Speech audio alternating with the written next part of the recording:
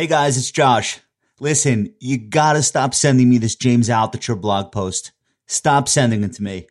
And the New York Post article that was based on it. The thing where he's like, New York City is dead forever. Those are his exact words. Dead forever. Before you let yourself get triggered by James Altucher, let me explain something to you. James Altucher is a genius. You know what he's a genius of? He's a genius of triggering you, triggering me. That's what he does. James Altucher is a genius at getting attention by any means possible.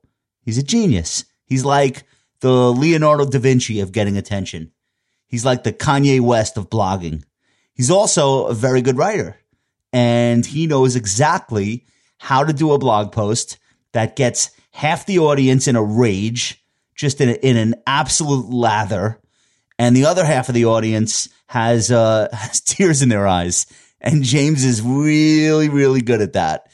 I know James Altucher for 10 years. Let me tell you the story of how I met him. I get a call from the Wall Street Journal, and this is like a year or two into my blogging career at the Reform Broker. And the Journal's like, listen, we want to do this thing for financial advisors. It's called the Financial Advisor Column. It's not in print, though. It's online. And it's basically like a blog at the Wall Street Journal. We set you up with WordPress. You log in once a day, and we want you to do like a link fest, like 5 links to stories that you think financial advisors want to read. Because I was really good at it. At that time, I was doing a daily link fest for the Reform Broker every morning. So like, we just want you to do that for us. And this is so early. This is like 2010 when the Wall Street Journal had like great journalists. They had reporters, real reporters. But they saw that like blogging was going to be a much bigger deal, and they hadn't retrained any of their journalists to become bloggers. Obviously, they have some of the best bloggers that exist now, but this is, again, a decade ago. So they're like, all right, you're going to do this. And I'm like, okay, this is amazing. It was a great gig for me. I love the Wall Street Journal, and I loved being able to say that I was a Wall Street Journal contributor and having the ability to shape the conversation and send financial advisors to all these great links that I was reading. So I was all in. And then right before I was going to start, they're like, oh, by the way, we hired someone else. You're going to do every other day. You're going to alternate with this other guy who's going to help out on the Financial Advisor column. And I'm like, okay, great. Less work. I love it. Who's going to be doing the alternating days? They're like, oh, it's this guy, James Altucher, who was at thestreet.com. And now he's going to be so I'm like, James Altucher. Oh, Barry's friends with him. I know him. I remember his columns at thestreet.com. They were awesome. So I was like a fan of James Altucher. And they're like, it's going to be you and James. And I'm like, but wait a minute. James isn't a financial advisor. They're like, yeah. But he's like, he's this personality, and he's going to do videos with us and all this stuff. So I'm like, all right, cool. So I meet James. I don't remember if we had coffee or like the first time, but I swear to God, within like 10 minutes of us getting together, he's already explained, and he had already started like a week before me doing this Link Fest. He had the whole game figured out in a way that it's almost like Professor Moriarty. It's like an evil genius. He explains to me how he's going to use this Wall Street Journal column or daily blog post to send traffic to his own blog. So here's what he explains. He's like, look, every day I look on Yahoo Finance for the stock that has the least amount of legitimate headlines, like real news, but has the highest amount of messages. Back then, Yahoo Finance messages, like Twitter was barely a thing, finance Twitter. So Yahoo Finance messages were extremely important. So if you could find a stock where there's almost no news on it ever, but there's a ton of message board volume, then millions of people are checking that ticker every day. So James was going to work that company into his column, into his blog post. So I'm just going to make up a name. Let's say it's like a company called XYZ Biotech, and it's like a $4 stock, and there's maybe news on it once a month, like legitimate news. So the rest of the month, there are no headlines being posted to Yahoo Finance, but there's a ton of message board volume. Like millions of traders are on there fighting with each other over this stupid XYZ biotech. All right. So James is going to work that XYZ biotech into his column. And that way, in the back end, in the WSJ WordPress interface, he can put that ticker symbol in as one of the relevant ticker symbols to his blog post at Wall Street Journal. So then when he hits publish, all of a sudden, his column is in the news headlines for that ticker. And so all these millions of people who are looking at that ticker every minute of the day, they see that, oh, there's news on it. And they click over and they get James's Wall Street Journal column. And he's not really writing a column about that stock. He's just mentioning it in a headline and linking to some other nonsense that doesn't mean anything about it. But in that same column, so he's putting up 3 links or 5 links. So one of them is for XYZ Bio, just so he could use the ticker. And then another one is to his blog, jamesaltucher.com or whatever it is. So he gets the millions of lunatics who are obsessing over this small cap biotech stock to see this Wall Street Journal post that has a link back to his blog. And it works. He can send himself tens of thousands of readers just by doing that. And I all kidding aside, I swear, I think he did this for 6 months. And whatever the most buzzed about stock was, he would find a way to work it into his column so he could use the ticker to get a link to his column on Yahoo Finance. And at that time, you have to understand, Yahoo Finance was the center of the universe for financial content. It's where almost every investor started their day, ended their day. It's where they listed all their stocks. So Yahoo Finance was the lifeblood of the street. And James knew this from working at thestreet.com. Yahoo Finance was the lifeblood of thestreet.com, CNN Money, CNBC.com even. Everybody, Wall Street Journal, Forbes, Fortune, go down the list. Everyone, Seeking Alpha, was feeding off of Yahoo Finance ticker pages, Motley Fool. And to this day, to some extent, you still see some of that. Although these days it's a lot more Zacks and a lot more articles that are generated by a computer. And it's a lot of ticker spam. And I guess they just kind of they live with it. And, they're getting paid per click or whatever. But so James had this whole thing figured out before anyone else. So that answered my question. Why does James Altucher want to write a column at the Wall Street Journal for financial advisors and do link fests for them? What does he need to do that for? Oh, now I get it. So we're literally talking about an evil. I don't even want to say evil because for me, James is lovable, but he's a genius. And that's why I never get triggered by him. I never get mad at him. And I actually laugh when other people get triggered by him because I know he has a huge smile on his face, even when he's writing the most outrageously heartrending stuff. For example, what he wrote this week, how the greatest city in the world isn't going to survive 2020 and that it's dead forever. And now my Facebook lit up. Everyone's like, yo, what do you think of this? What do you think of this? My wife's friends are texting it to me. Did you read this? So he succeeded. He got everyone in the world to read this thing, or at least everybody in the New York area. And by the way, the trick is that a lot of what he says in his blog post is actually true. There's an 80% rise in shootings in New York City this year. It's a fact. It's not his opinion. I've been in Midtown. The streets are desolate in Midtown during the week.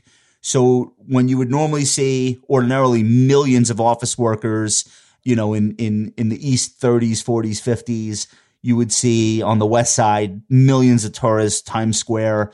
You would see shoppers up and down Madison Avenue, up and down Fifth Avenue. There's almost none of it. And there's a lot of homeless people. And, there are a lot of reasons to say the city is looking pretty rough right now.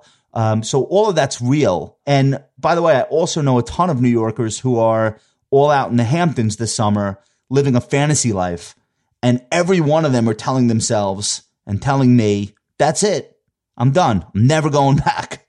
To which I say, my friend, the summer's going to end at some point. And then sometime after, the vaccine is going to arrive.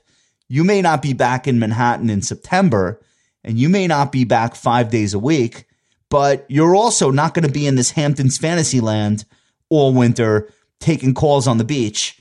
And you're not going to be doing Zooms from the yacht club, in November or in January. It's just not going to happen. But I think James has captured the zeitgeist of how everyone's feeling right now. But forever? Dead forever? Come on. So he says these undeniable things about the current conditions of New York, but then like the Altucher move is he stretches it into the most clickable headline he can possibly come up with because James is an attention artist. So dead forever. And everyone clicked it and everyone sent it to their friends and everyone shared it on Facebook and everyone got upset. But the joke is on them. And I am in on the joke. I was in on the joke when Altucher went from screaming about how Wall Street is bad for investors to then starting a penny stock newsletter for Porter Stansberry. I was in on the joke when Altucher jumped headlong into the Bitcoin mania and he started doing like an alternative coin of the week. And he started buying ads all over Twitter, all over Facebook. I was in on the joke when people were putting price targets on Bitcoin, like 25,000 per coin and 50,000 per coin. And then James comes out on TV and he goes, "Fuck it. My price target for Bitcoin is $1 million." Dude, I was rolling on the floor. The host of the show, I think it was on CNBC, was actually taking him seriously. And I couldn't breathe because I understand what James is doing. I was in on the joke when Altucher got himself on TV by screaming, "Don't ever invest in a 401k," which is perhaps the all-time worst personal finance advice that has ever been given publicly. Financial advisors were flipping out. They were so mad, scribbling their little blog posts. Here's why James Altucher is wrong. And I was just picturing James probably in a fit of laughter about how much traffic all these blogging financial advisors sent to his blog just by like yelling at him. Like, here's a link to the worst thing I've ever read. And people were heated. I was in on the joke when Altucher said buying a house is the worst investment you could make. Again, all the homeowners got triggered and all the renters were like, "See, I told you so. Look how smart I am. James Altucher agrees with me." And then they forwarded that to their mother-in-law or whatever. But the whole post was like, "I had a bad experience buying a house, therefore you shouldn't buy one either." And I was just dead reading that. It was just amazing. You should have seen the uproar that week. All my friends in the RIA crowd were all up in arms. And I'm like, no, guys, you don't understand. This is what he does. Like, calm down. Let's all calm down. Who cares what he thinks about buying a house? But I want you to be in on the joke too. So maybe James believes that New York City is truly dead forever, or maybe he's just genuinely, legitimately sad about what it's like today. And I am too. And he felt like writing about it. But then the headline ran away from him. And in true Altucher fashion, he found the headline that would trigger the biggest response. And what I would say to you is try not to get yourself triggered by the master. All right? Understand what's going on here. And James, if you're listening, I truly do think you're a genius and I miss you, bud. So I want to tell you, stay healthy. And I think you'll be wrong. And I think I will see you in New York City someday soon. And I look forward to it. All right. I got a great show for you guys today. Right after the break, the president and CEO of Store Capital, his name is Christopher Volk. He's going to be joining us and he's going to tell us what it's like when Berkshire Hathaway comes along and makes a big investment in your company, what that feels like. He's going to go into the true state of affairs for small and mid-sized businesses, which are his customers. And we'll talk about what Store Capital is. And he's also going to talk about the future of doing business on Main Street USA. Like, what will change? What will stay the same? So it's going to be a great show. I'm really looking forward to you hearing that. So why don't you stick around? Duncan, play the music and let's go. Welcome to the Compound Show with Downtown Josh Brown. Josh is the CEO of Ritholtz Wealth Management. All opinions expressed by Josh or any podcast guest are solely their own opinions and do not reflect the opinion of Ritholtz Wealth Management. This podcast is for informational purposes only and should not be relied upon for investment decisions. Clients of Ritholtz Wealth Management may maintain positions in the securities discussed in this podcast. The number one topic of the summer is the vast disconnect between the real-world economy on Main Street and the blistering rally in Wall Street stocks. My guest today is someone who sits at the crossroads of this discussion. I've asked him to come on today to tell us what's really happening with small and mid-sized businesses across the country, the current state of the consumer, and what we should expect as the children go back to school this fall and Main Street continues to reopen in defiance of the virus. Christopher Volk co-founded Store Capital in May 2011 and currently serves as the company's president and CEO. Store is a real estate investment trust, trades on the New York Stock Exchange. Just a little full disclosure, I have been a shareholder of Store for years, and this discussion is for informational purposes, not meant as an investment recommendation of any kind. Store Capital operates in the net lease space. They will buy a standalone building, often from a small business, unlocking capital for that small business to use for expansion or advertising or whatever. Store then becomes the landlord, but shifts the property taxes, the building insurance, and the maintenance over to the tenant, who is responsible for making those payments. These three expenses are why this sort of arrangement is known as triple net lease. Store shareholders get a dividend distribution of these lease payments on a quarterly basis. Store's portfolio currently consists of just under 2,400 property locations and 456 business owners who are customers, and they're located in towns and cities all over America.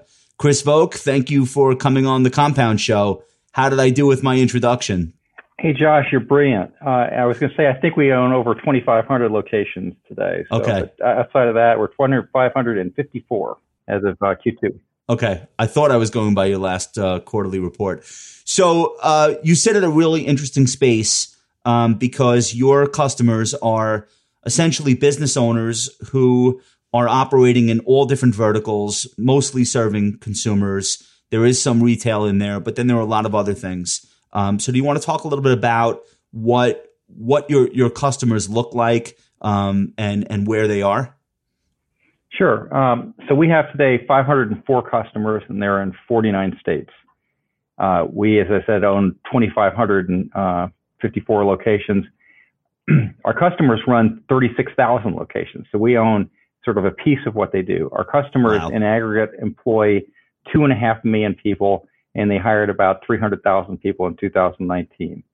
Their revenue increase in 2019 averaged around 12%. So these are vital businesses, and about 2/3 of what we do is centered in the service space. And service space will include everything from restaurants to fitness centers to early child education, veterinary clinics, and the like. Things that can't be bought over the internet. They're not hard goods; they're really services. And then the rest of our portfolio is really divided kind of evenly between retail, where you can buy a hard good. So names in the retail would include people like Bass Pro, Fleet Farm out of the Midwest.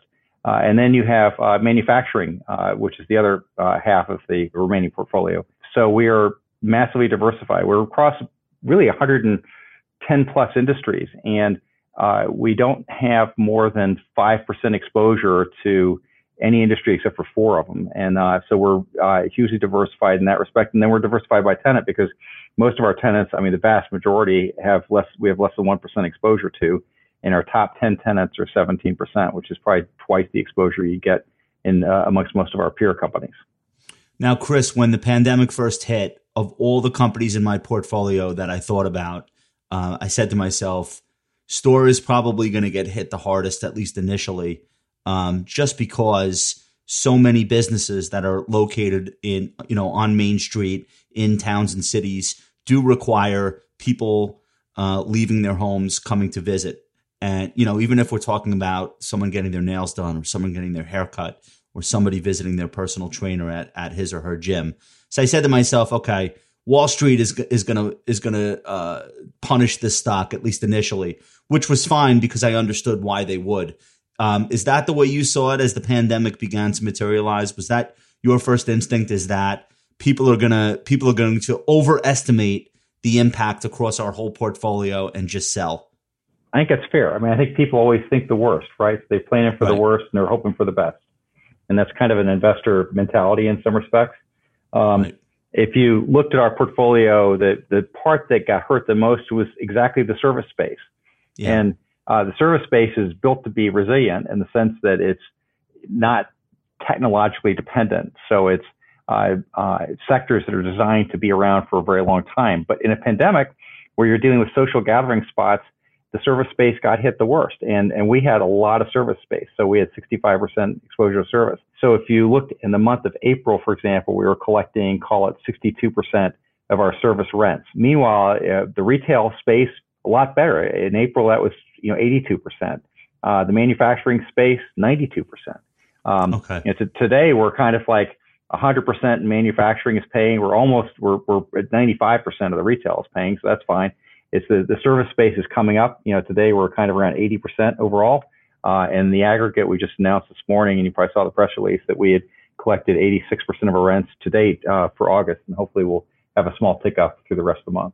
I did see that, and I was so happy to see that, and not just because of whatever my investments might be.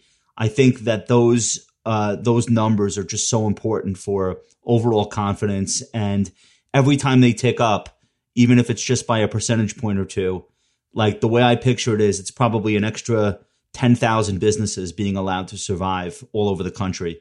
So I like the fact that that's happening, and I hope it can continue. Simon Properties said in their last earnings report that they currently have something like 92% occupancy in their malls. And I know you don't operate in the mall space, but they say that that's roughly in line with their historical average. So what I want to ask you is, why do you think people think that the situation is so much worse than it really is? Do you think that there's this take on Main Street and retail and malls, et cetera, that because it's the highest profile tenants like Sears and JCPenney, who so visibly have gone under, that people just assume it's terrible across the board? Like, where does that opinion emanate from, if you had to guess? Well, I think a lot of investors are centered in large urban areas.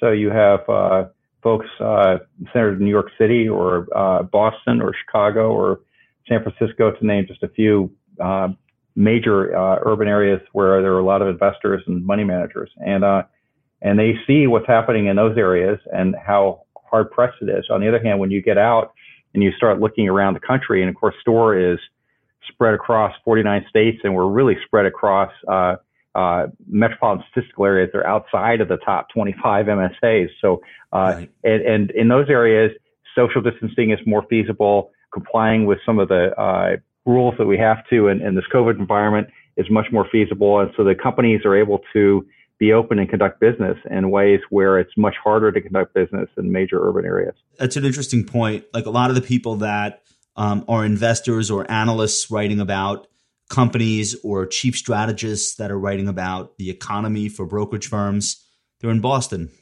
they're in New York City, they're in Chicago, and they have a take that maybe doesn't accord with what a company like yours is seeing.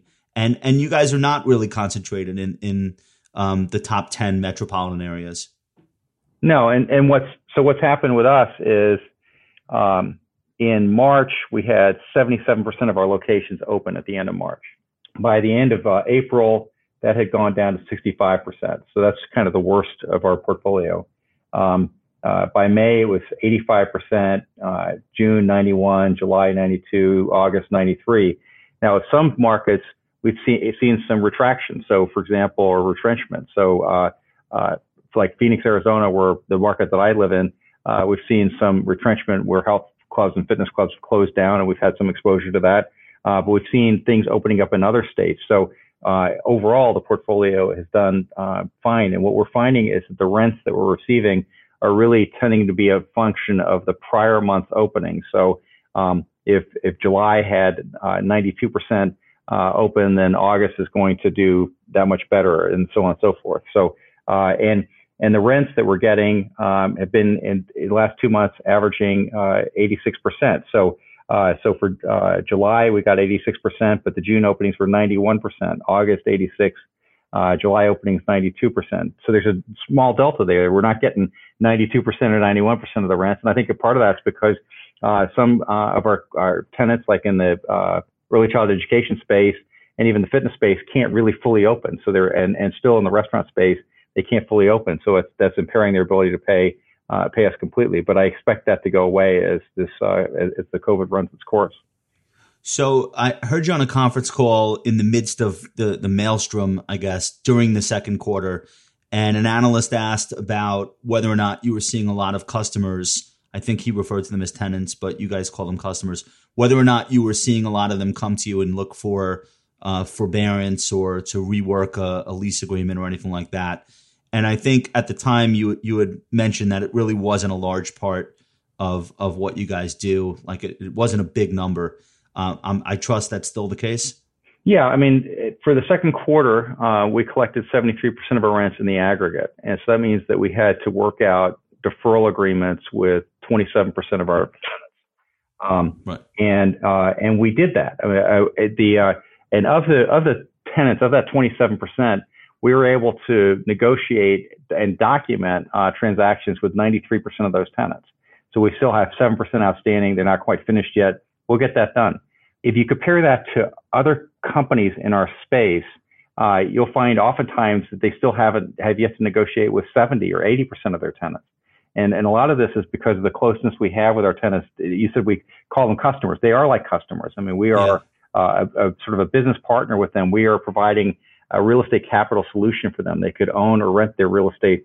They're lucky to have a landlord instead of a banker. And so that relationship has allowed us to be able to work with our customers through this and to document these deferral arrangements. And we expect to get substantially paid back on most of the deferral arrangements that we've got. Now, it's really smart to do that because it's not so easy to have a what you consider to be a high quality customer and then just replace them. It's not like a gym closes down in Corona summer and another gym comes and takes the space. So it's good business in addition to being the right thing to do, I guess, emotionally, spiritually. When you do a deferral, ultimately you expect to see that money back at some point. You're just not seeing it on time. And that's just, I guess, a better solution than losing the customer. You see it that way? Totally. I mean, in a normal time period, let's say you're going through a recession or there's an economic reversal. Normally, we'll have some tenants that don't pay us. It's part of the business that we're in. We're just like being in a bank or something. So it's part of what we do. And sometimes, and very oftentimes, a tenant that's having issues is part of the solution. They're not part of the problem. So you're trying to figure out if a tenant's going to be there and they're part of the solution. In this case, it was a very easy choice. The coronavirus pandemic impacted a lot of our tenants through no fault of their own. They had perfectly good businesses. And in fact, their ability to cover our rent going into the pandemic was about 2 times over. So they could afford on a normal day to lose 30 to 40% of their sales and still pay us.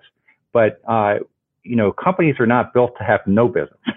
They're built to withstand some downturn, but they're not built to have no business. And that is what happened to a lot of companies as this pandemic unfolded. Now, you had fortuitously raised some money, I think, in January or February. Not that you had the ability to see anything like this coming, but that came in handy when you were talking to investors and institutions who own your shares, right?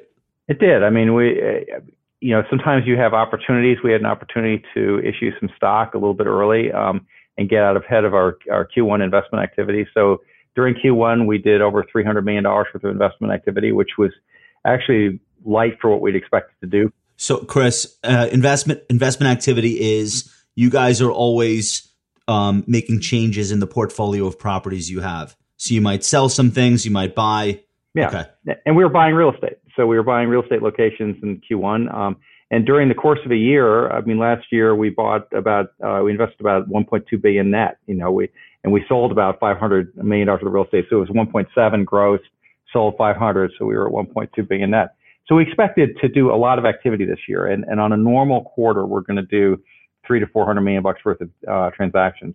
We shut down our Q1 in March because of the COVID pandemic. Q2, we were shut down in April, and most of May. And then sort of at the end of May and beginning of June, we had some opportunities. So we invested $135 million in Q2 at, by the way, a really interesting yield. So our yield for that $135 million was 8.7% in a 10-year treasury market where your treasuries are at 60 basis points. Yes, I was going to ask you about that. You're in a position where you're able to buy real estate from people that can no longer hold it for one reason or the other. So is it fair to say that as difficult as this time period is and will be for the tenants, STORE has the ability to capitalize to some extent and take advantage of the environment that exists right now? Well, the dynamic usually is that our tenants can hold it if they want to. So they could go to a bank. No. People that you're buying properties from. But this is true. Right. So people that we're buying properties from, and we're usually typically buying properties from our tenants. So they're selling properties and renting them back. So our tenants oftentimes could keep owning them. They choose to rent them because it's just more efficient and they lowers their cost of capital. Right. What we found in the second quarter was that our tenants had been lining up acquisition opportunities. And a lot of our tenants are growing through acquisition. So they're, veterinary clinics that are buying other veterinary clinic operators. They're early child education people. They're buying other early child education folks. So as we're seeing some of that happen, we found that our tenants were able to negotiate much better purchase prices in Q2. Sometimes transactions, Josh, just have to happen, for varying different reasons. And so our tenants were able to get great transactions, and then we too were able to get a nice return for our investors. So if I had to ask in a sentence or two, what you see as the current environment for the small and mid-sized customers that you have, and by extension, the situation at large, like how would you describe the situation today versus the second quarter? So we're focusing on mostly middle market. So our median tenant has about $50 million in revenue, which it sounds small in New York City, but when you're not on Wall Street, if you're on Main Street, right, $50 million in revenue is a lot of money. And our average dollar is going out to people that have well over $800 million in revenues. And I would say these customers / tenants have come to us, and they're by and large optimistic. Some of them have actually benefited from the COVID pandemic. So if you're selling camping gear, you look at a company like Camping World that practically hit an all-time high, or At Home, we have a few of those locations, and they hit an all-time high, 52-week high today. So some companies are doing well in this pandemic. Some companies less well, but they're seeing the end zone. And on top of that, the pandemic has given companies the chance to essentially re-engineer themselves in a way that they might not have done so otherwise. So I think that you'll see companies coming out of this pandemic operating with a higher level of efficiency than they did going into it. Well, I hope that's the case. It's great to hear from you. I want to pivot to the fact that I think you're the only real estate investment trust in Berkshire Hathaway's portfolio, at least currently. So just to take a step back, Berkshire Hathaway invested initially in 2017. They bought $377 million worth of STORE capital, which worked out to 9.8% of your shares outstanding. They just put a 13F out last week, and they indicated that they'd grown their position in STORE by 31% during the quarter, which you told me makes you guys one of 3 or 4 public companies where they increased because they were selling things like JP Morgan. And, I went and looked at some of the sales they had made. So it looks like they remain positive on you guys. I wanted to ask you, so despite the fact that you've done share offerings over the years, they're still about 9.5% of STORE capital, Berkshire Hathaway. So I wanted to ask you, just like personally, what does it feel like when the greatest investor of all time, Warren Buffett, makes an investment in your company? How much notice do you have before that gets filed publicly? Do you throw a party that night? Like, what is that feeling like? All right. So I should give you some background. So yeah, please. In 2014, before we were even a public company, I sent Warren Buffett a cold email, just completely cold, to Berkshire@berkshire.com. And he responded to me in 3 hours. I had a thought of an idea of a transaction to do with him. And so then we started a dialogue, and he has a gentleman that works with him named Ted Wexler. So he's got a few investors, right, and you probably know Ted.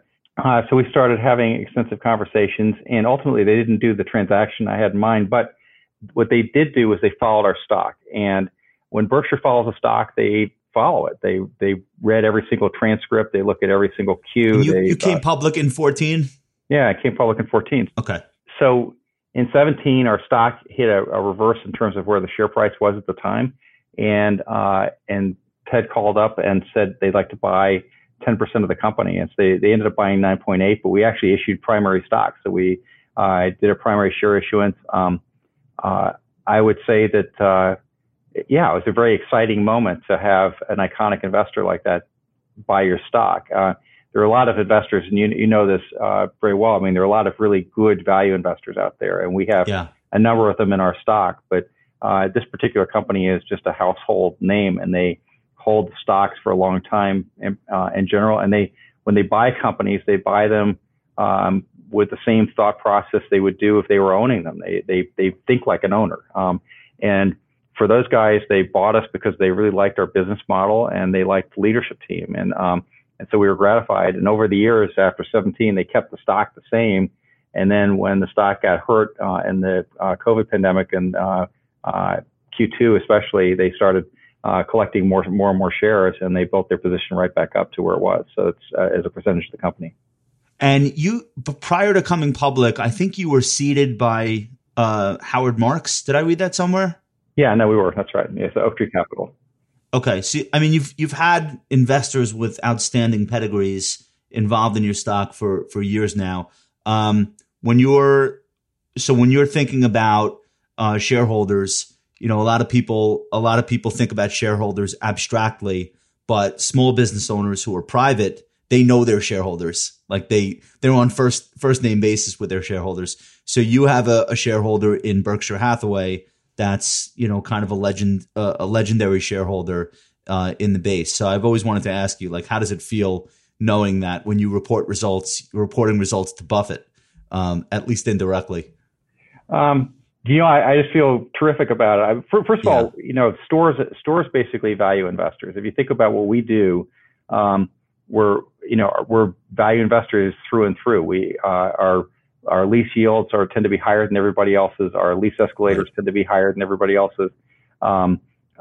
We manage our risk through diversity and by creating contract seniority. And so we're basically trying to make more money than the risk we take, which is always the goal of a value investor. And so to have the recognition of another value investor that's so well known and so iconic has been beyond gratifying. And I and the rest of the team we're thrilled about it when they owned our stock. And we've had a chance to meet with Ted in person, and we talk to him frequently. So we talk to him at least once a quarter. And they're the kind of investor you not just talk with, you learn things from. So it's just great to have shareholders like that. I read somewhere that another corporation can't own more than 10% of a REIT's outstanding shares because it would trigger a change in how they do their own accounting.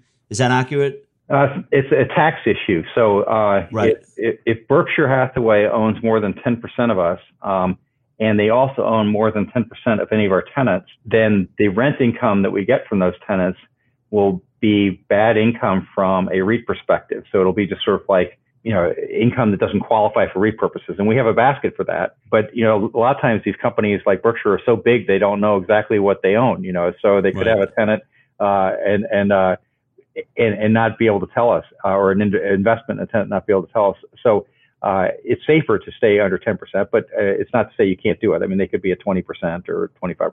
Right. Because conceivably they're now in used cars, they're in real estate brokerages. So that's how something like that could end up overlapping. Yeah, I mean, we could own a Dairy Queen or whatever. See's Candy or something. Yeah, okay. Right. Okay. I want to talk about the future of physical real estate and storefronts and mainstream commerce in general. I wanted to ask your take on how much will really change and then what will always stay the same in your view. Well, to start with, I would say we feel pretty good about the relevancy of the portfolio that we've assembled. So as we get out of COVID, if you look today, about 3/4 of the deferral requests that we have from tenants are aligned with 5 service industries. So those 5 service industries would be fitness, theaters, education, family entertainment, and restaurants. I left out restaurants. That's basically 3/4 of the request. We feel good about those sectors. We think they're going to come back. We don't think that there's going to be any issues about this stuff long term. We do think that there could be some shifts in how people behave. For example, on early childhood education, it's conceivable that if people are telecommuting more, the question will be, do they use early childhood education the same way? Do they leave their children off every single day? If people are telecommuting more, do they buy as many cars? Do they repair their cars as frequently? Is that going to affect new car sales? We have some car dealerships that we have. So the good news is that when we went into this pandemic, our median coverage is kind of 2 to 1. So you can lose 30 to 40% of our sales. When you own a company like Store, you know, sometimes it's good to think like a debt investor. I mean, Howard Marks is a debt investor. And that's where you got to start, is distressed debt. And we're not an equity investor. We don't own the stock of At Home. We own a couple locations. So our claim is senior to the shareholders. So they can afford to lose some sales and still pay us the rent. And on average, our tenants can afford to lose, 30 to 40% of sales and still pay us the rent. So to the extent that there's some adverse consequences that happen, we still expect to get paid the rent. But we'll keep our eye out on these industries. Meanwhile, there are industries we don't have that we're happy we don't have right now. We don't have any convenience stores, for example. There are a lot of reasons we don't have convenience stores. I mean, part of it is we don't like buying assets for more than replacement costs. We want to have unit level P&Ls. We want to have master leases. And so some of those chains that we like, we can't get those. But also you get nervous about if people are driving less, there'll be less gas pumped in the country. If you're looking at alternative fuel vehicles, which is not a COVID issue, but if you're looking at alternative fuel vehicles, and there are lots of those on the horizon, that could change C-stores too. Yeah, they're working toward 300 miles per charge is like the benchmark that they're all trying to get to. That's not great if you're a convenience store at a gas station. No, and there's a car called Luma that's being made out of Phoenix that is going to be out allegedly in 2021 that it will have a 500-mile range. So it's a big deal. All right, so you dodged a few bullets. No water parks in the portfolio? No, we got a couple of them. I wish we did. Oh, you do? We have a couple of them, and we have we've got a ski hill. We have Durango Mountain Ski Resort, or it's called Purgatory in Colorado. We have another one in Colorado as well. And I think we feel pretty good about that stuff. The water parks have been hit this time around, but we think they'll come back. Okay. The CEO of Walmart this morning, after reporting what can only be described as a blowout quarter, said the following, and I just want to get your reaction. He said, "My sense is that the order of tailwinds that impacted the business were 1, stimulus, 2, eating at home, 3, being at home, and all the things that you wanted to have the indoors and outdoors be more pleasurable." He's crushing Wall Street expectations in a moment where people still need to buy things and still need to get things in order to live their lives. They just might be spending money differently now and not traveling and doing things like that. But he put the stimulus first. So I wanted to ask you, as of this recording, we still don't have a deal between Congress and the White House on what they want to do to bring back the stimulus program that I think was really successful in the spring and summer. How important is that for your tenants, for the small and mid-sized businesses, and for Main Street, in your view? Well, the stimulus came in a couple ways. First, you had the PPP money, and for some of our tenants, I think that helped them. Although if you were to look at some of the sectors that I mentioned that were the problems, if you're looking at education or health clubs or movie theaters or family entertainment, they pretty much got no PPP money. So their ability to pay us has been just totally internally generated. The people who have been furloughed or laid off, of which there are millions and tens of millions, those people have benefited heavily from the stimulus.